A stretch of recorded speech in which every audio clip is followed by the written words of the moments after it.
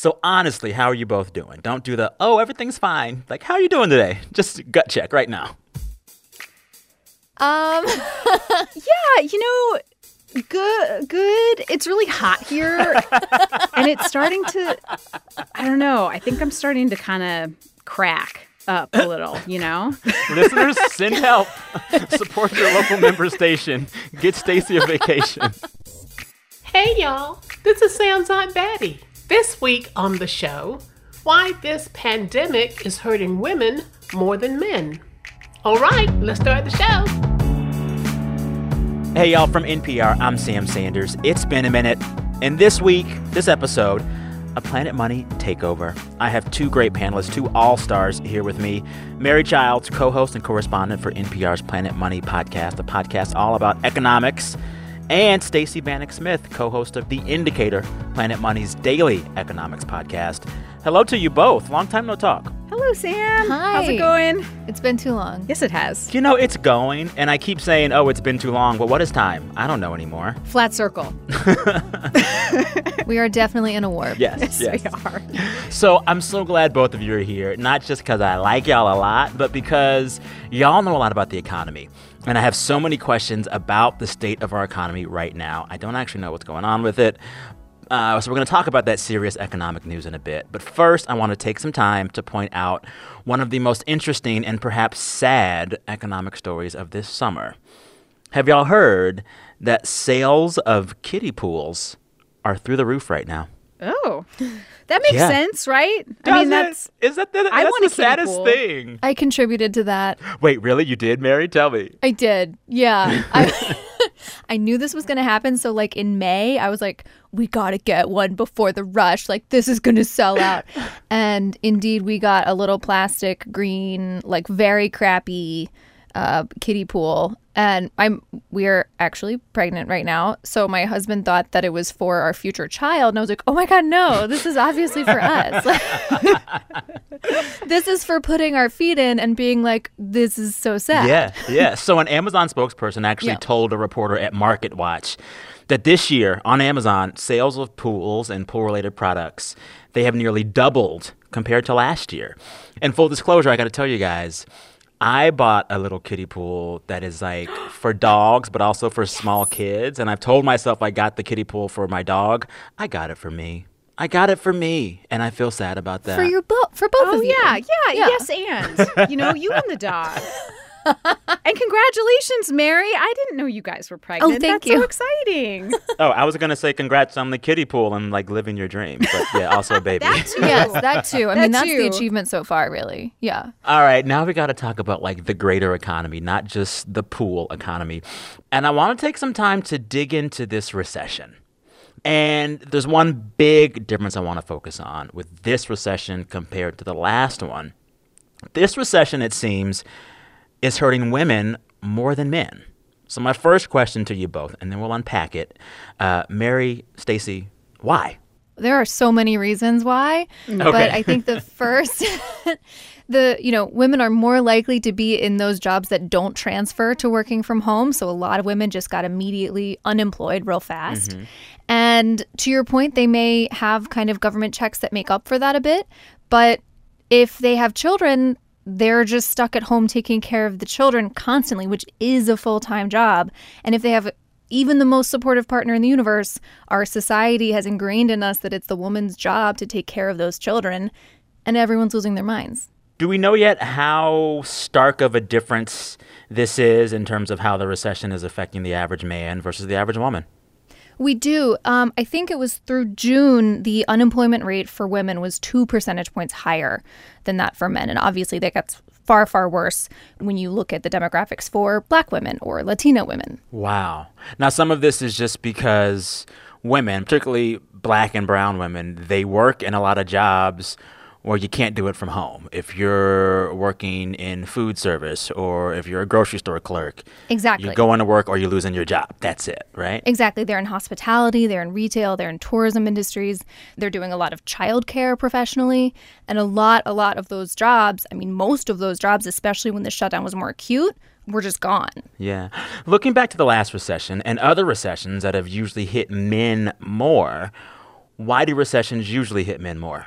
Well, I think there are a few answers to that question, but one of them is that I think in past recessions, it was certain industries that got hit because those were industries that were like a little weaker. For instance, manufacturing. A lot of those jobs are kind of more old school jobs that represent kind of an older economy, but they're still really good jobs and they're overwhelmingly male, whereas like the service economy, healthcare, those things tend to be more resilient. Yeah. You know, when we think about how a government responds to a recession, how do you help a country get back from a recession differently when it's not a man-focused recession, but a woman-focused recession? I'm guessing that means you need different remedies for these problems. Yeah, I mean, part of what's so difficult here is that economists love to talk about this thing called a tight labor market. So a tight labor market just really means very low unemployment. And when unemployment gets really low, that benefits workers, right? Workers have more power. Businesses are scrambling around to find people to do jobs. And that is really good for a lot of groups who are valued less by our economy. That is women, that is people of color, that is people with like criminal records. Anyone who's at a slight disadvantage does really well when the unemployment rate goes down and the labor market starts to tighten. And of course, the opposite happens often when the labor market starts to go south. Because, you know, we've heard a lot about, you know, the gender pay gap recently. It's like women earn about 80 cents on the dollar for compared to what a man earns. For Black women, that's 65 cents on the dollar. For Hispanic women, that's 55 cents on the dollar. You see things like that improve a lot when the unemployment rate goes down and companies are having to compete for workers. But those problems tend to get a little worse when the economy softens. And so then, you know, thinking about some kind of recovery at some point, if we're in a situation now where women were lagging behind men already, that lag is exacerbated by this current recession.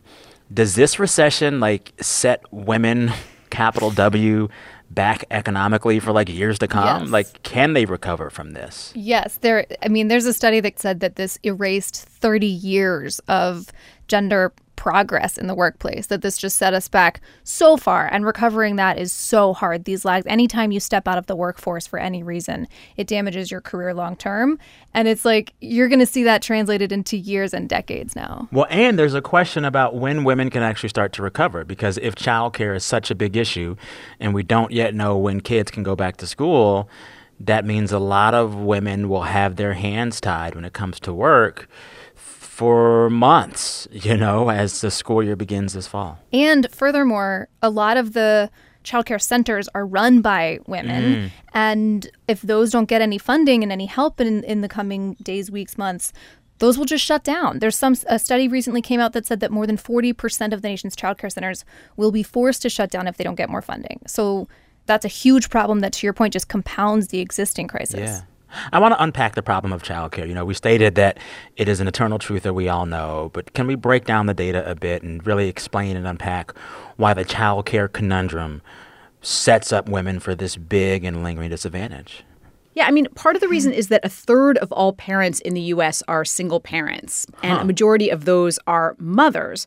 So they are really counting on childcare. And if, like Mary was saying, 40% of childcare businesses go out of business, I mean, that is probably going to make it more expensive because there are going to be more people competing to get their kids into childcare. That's going to hit low-income families the hardest. And, you know, households headed by women are far more likely to live below the poverty line. So that's going to hit all those families so much harder than everybody else. Well, and then it seems as if, you know, there are these households headed by single mothers in jobs that make less money a lot of the time. Yeah. They're closer to really big, life-shattering events that could hurt them for years. Like, how many women are a month or two away from not being able to make the rent or the mortgage? And once you're evicted, that sets off a spiral that can take years to recover from. And I'm guessing women are closer to eviction than men usually are.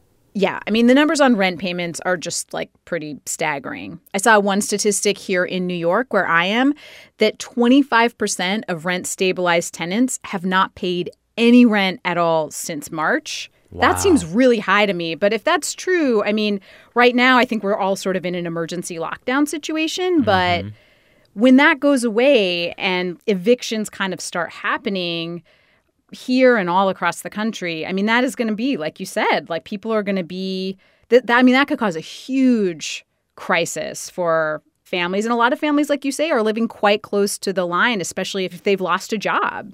Yeah. So right now, Congress is trying to figure out whether or not they'll pass some more recovery bills to help with this recession.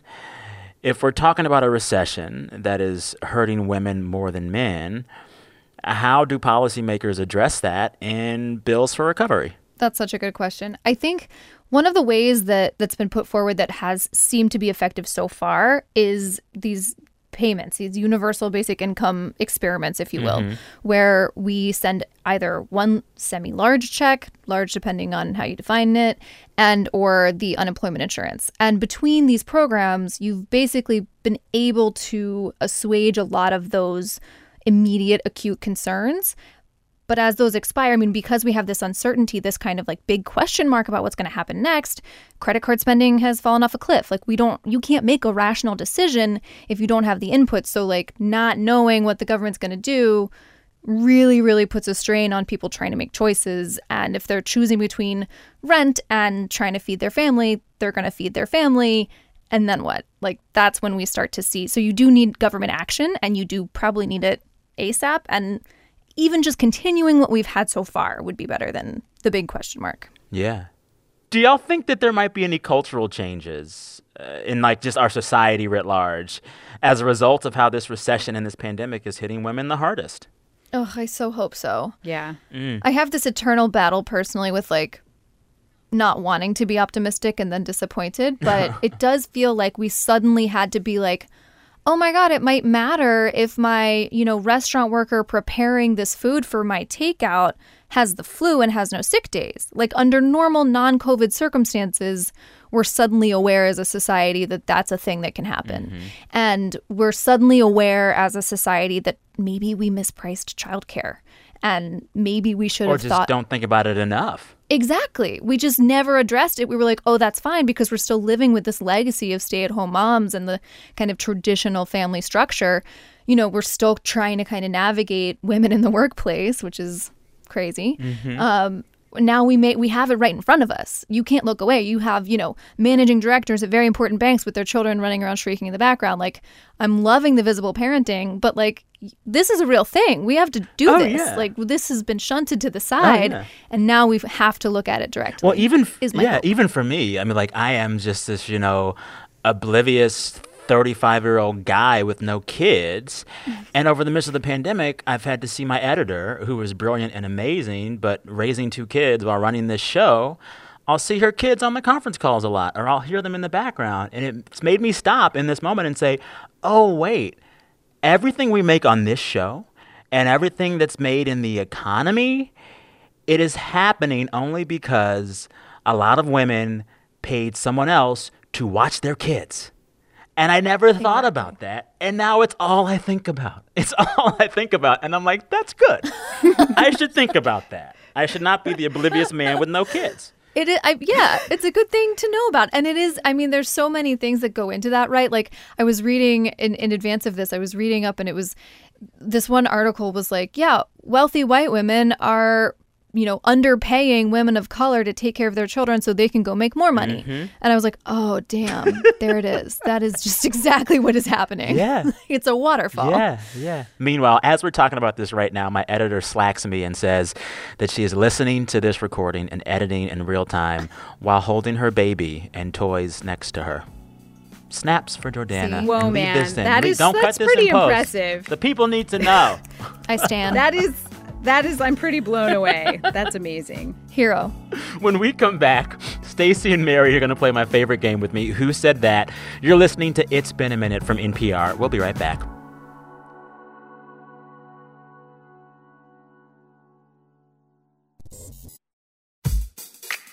This message comes from NPR sponsor BetterHelp.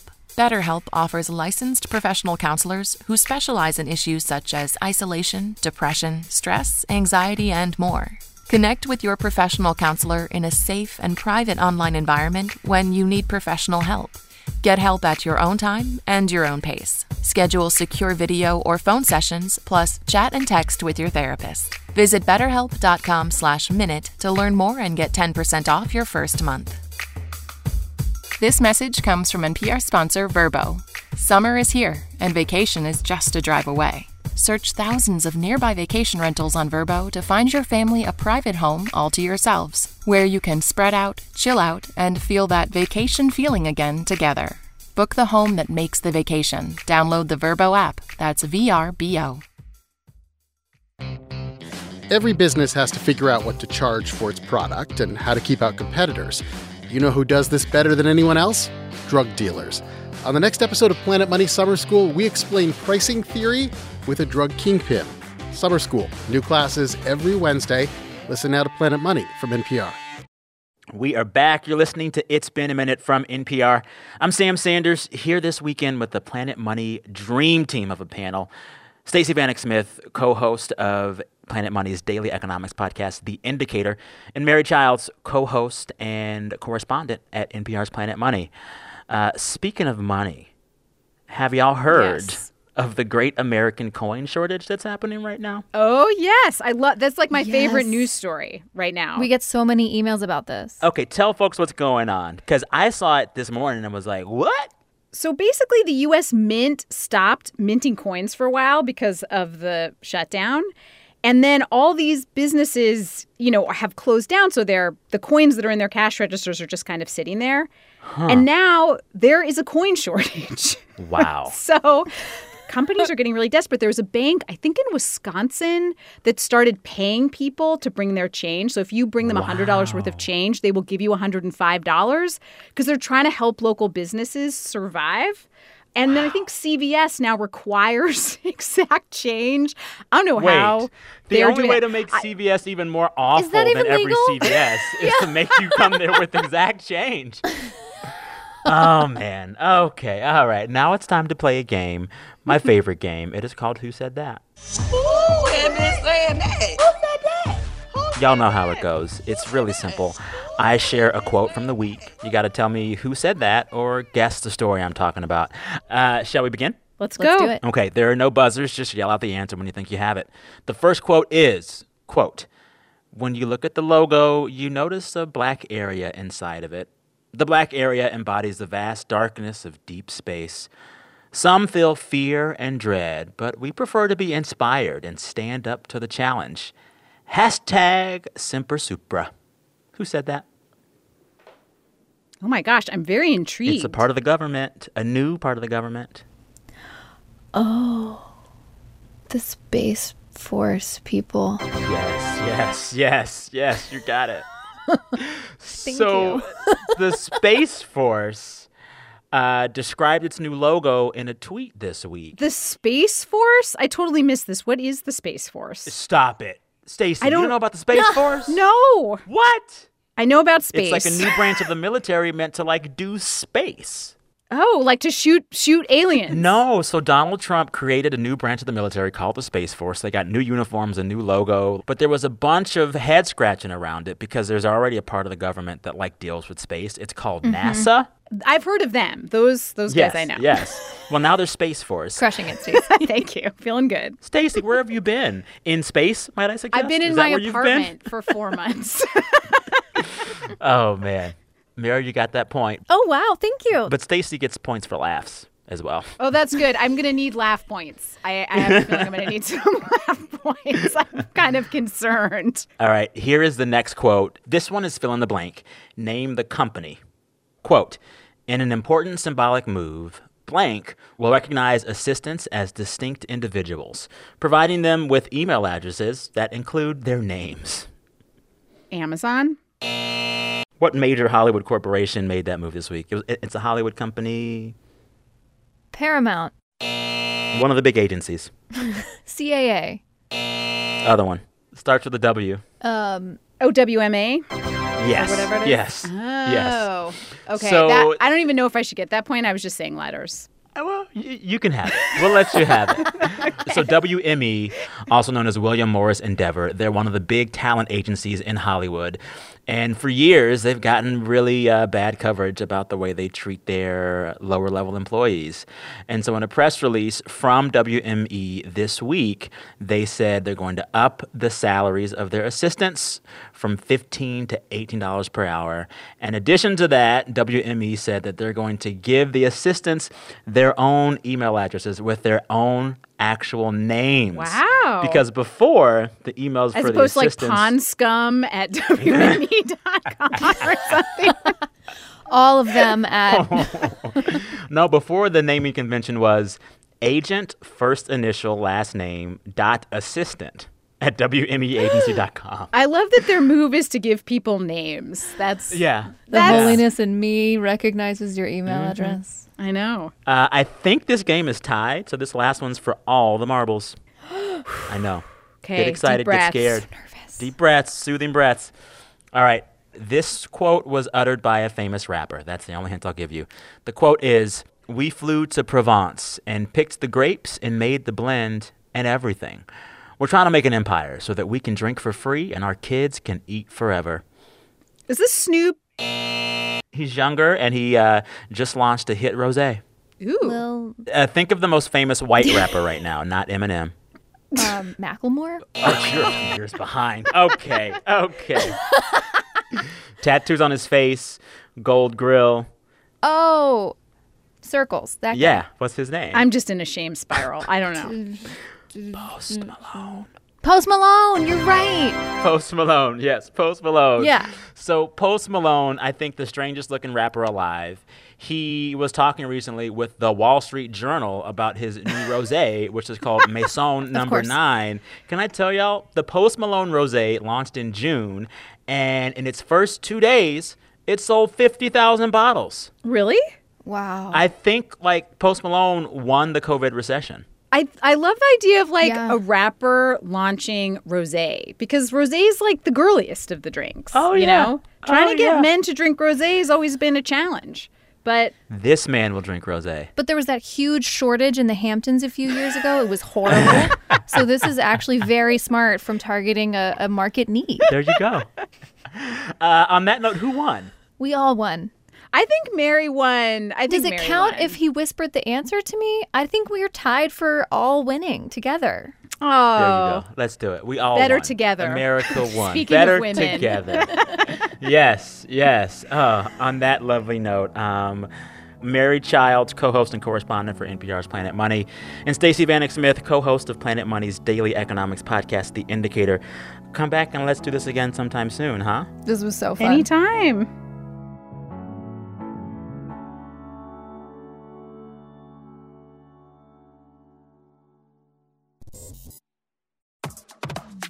This message comes from NPR sponsor Discover. Sometimes food is more than just food. It's an integral part of the community. So this year, Discover is giving $5 million to support Black-owned restaurants. To places like Rodney Scott's Barbecue in Charleston, Post Office Pies in Birmingham, Back in the Day Bakery in Savannah, and hundreds more places in your local community all across the country. Learn how you can show your support at discover.com. This message comes from NPR sponsor Ancestry. Every family has a story. Bring yours to life with Ancestry. An Ancestry DNA test can tell you where your ancestors are from. And Ancestry's billions of records and millions of family trees let you discover their unique stories. What will you discover? It's easy to get started. Start your Ancestry 14-day free trial or get an Ancestry DNA kit at Ancestry.com/NPR. A Minneapolis business owner's daughter is called out publicly for racist, anti-Black tweets. Fighting to save his business and trying to make amends, he calls on a prominent Black Muslim leader for help. He's an Arab Muslim. And I said, Brother Makram, I'm here to learn. Tell me what to do. To hear what happens next, listen to Code Switch from NPR. We're back. You're listening to It's Been a Minute from NPR. I'm Sam Sanders. So 2020, it has been hard. And the thing that makes it really hard, for me at least, is that no one seems to know when this weird, strange time we're in right now, no one knows when it will end. We can't have our summer fun like normal. Some cities and states are on the verge of closing down again or for the first time, and no one can give us a timeline for ending all this. I've been thinking for months now what kind of things we turn to in moments like this, moments of extreme uncertainty. A lot of folks, including myself, they turn to faith. So this next conversation is about faith and finding solace in spirituality right now. I called up Reverend Jess Cass. She's an ordained minister of Word and Sacrament in the United Church of Christ, based in State College, Pennsylvania. And Jess told me her congregation is feeling all the uncertainty, and she is too. And she tells them that it's okay to wonder about things bigger than us. Actually, a lot of people are wanting to talk about transcendent things in the middle of a pandemic. Like, give us hope. How does our holy text, our scripture, our traditions, how does that lift us up out of this moment? In this conversation, I asked Reverend Jess, is there something that speaks candidly to the question of this moment, to the doubt of this moment, to the I don't know of this moment for her? Sam, if we're honest, like most of the Bible is, what's going on, God? Like, where are you, God? You know, these are people that by faith showed up to each day, but they didn't know what they were walking into. I mean, think about even the book of Psalms, all 150 of those Psalms, just under 50% of those Psalms have grief and lament themes in them of life is crap. Where are you, God? Like, that's the paraphrase, okay? But I find... I like that translation. Did you not have that one growing up? But, I mean, Sam, think about Jesus on the cross. My God, why have you forsaken me? Yeah. I think faith makes room for doubt. Faith makes room for questions. You never hear that, though. People don't talk about it like that enough, you know? Well, yeah, I do know because I think people are angry that religious leaders don't. I mean, think about when we're young as kids. Mom, why? Mom, why? You know?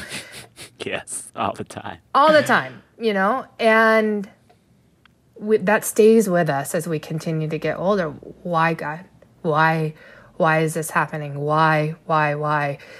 And I'm not afraid to ask the whys. I'm not afraid to doubt. And I'm also not afraid to say, I don't know. There's a lot of things I don't know. Yeah. Do you think that your congregation will come out of this stronger and more connected? I think we will be changed. And I think we will know each other more deeply. And I think we will trust each other more deeply. And there has been immense prayer and study during the week. And even laughter. I mean, like, let's not over spiritualize everything. Like, just talking about our gardens or just talking about a new cocktail or something. Just that social connection brings us together and we get to see each other differently. And I do believe that will set us up for when we return to the future in-person meeting together. Yeah. I want to ask you about one more topic that you brought up with my colleague Andrea before this interview, which I thought of when you were talking about how we're all just in this moment of change. Mm-hmm. You mentioned this idea of a liminal space. I'm so glad you brought this up. Tell me all about it. I think when you first hear the phrase liminal space, you're like, oh, whose PhD dissertation is that from? Like, break it down real plain for all the humans to understand, even the babies. So there are times in our life when we feel like the past we're no longer living in, and the new future has not really settled yet. It might be right after a divorce, and it feels weird and new and exciting and maybe sad, depending on what type of divorce you had. But the new hasn't settled yet. It's like this weird in-between space, or feeling like a loved one had just died. Grandma had just died of COVID, maybe. And the new reality of our family has not been made new yet. And there's this in-between time of she's not suffering from the disease anymore. And yet we're not totally at peace and settled into a new reality. It just kind of feels uncomfortable in some ways. Yeah. That liminal space is that space, that in-between space between what was and what is yet to come.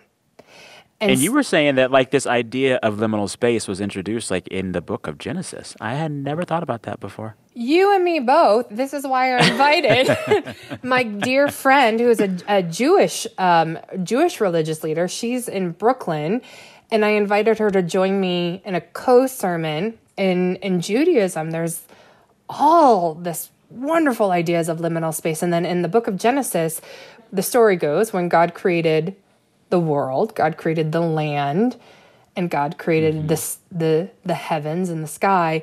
And in Genesis, there's this word for it's in English, it's dome, that God created the dome between the two. And right here in this creation story is a story of a liminal space.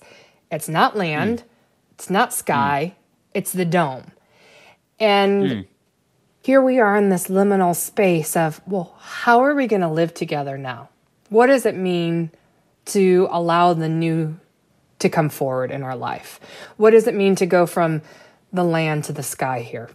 I like you talking about this idea of liminal space, this between the earth and the heaven, because for me it ties back to ascension and Christ returning to the heavens.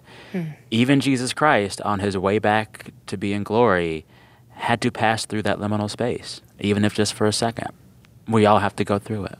Now, someone's ready to join me in Bible study next week, Sam. Yes. Jesus is going through the liminal space back to... Oh, I love that. You want to come and sermonize with me this Sunday? Listen, if I walked in your church, lightning might strike. Oh, man, that's exactly it. Wow. I like that. I like this, too. I really enjoyed this conversation. Me, too. Thanks again to Reverend Jess Cass. She's an ordained minister of Word and Sacrament in the United Church of Christ. Now it's time to end the show as we always do. Every week, listeners share the best thing that happened to them all week. We encourage folks to brag, and they do. Let's hear a few of those submissions. Hi, Sam. This is Sarah in Decatur, Georgia. The best part of my week is that my mom bought me a box fan as an early birthday present. It is the best thing ever. Listen to that sweet, sweet sound of cold air going. Oh my God. Hi, Sam. This is Michelle. And the highlight of my week was crossing the Long Island Sound from Connecticut to New York on my paddleboard. And I'm pretty proud of myself. Hey Sam, this is Jessie calling from Somerville, Mass. And the best part of my week was spending a few days at the beach with my family. It was great to see them, great to be outside, and just good to get away. Hi Sam, this is Armani, currently in Northern California. The best thing that happened to me this week was completing the first half of the Pacific Crest Trail. And I just wanted to let you know that I listen to your show every day after I set up camp. So thank you for being with me in the past 1,300 miles. Hey Sam, this is Misty from Perry, Oklahoma. The best part of my week was getting to go on a grocery run with my 11-year-old daughter. We talk every day, but there was something about the commute to just give us time to really connect. It was a lot of fun, and she talked my ear off in the best way possible. Anyways, love the show. Have a good week. Hope you're having a good week. Thanks for listening. Thank you once again. Bye, Sam. Thanks to all those listeners you heard there, Misty, Armani, Jessie, Michelle, and Sarah. Listeners, don't forget you can be a part of this segment too. Just record the sound of your voice sharing the best part of your week on your phone and send that voice file to us at samsanders@npr.org. samsanders@npr.org. All right, this week the show was produced by Janae West, Anjali Sastry, and Andrea Gutierrez. Our fearless editor is Jordana Hochman. Our director of programming is Steve Nelson. Our big boss is NPR's Senior VP of Programming, Anya Grundman. Listeners, till next time, thank you for listening. I'm Sam Sanders. We'll talk soon.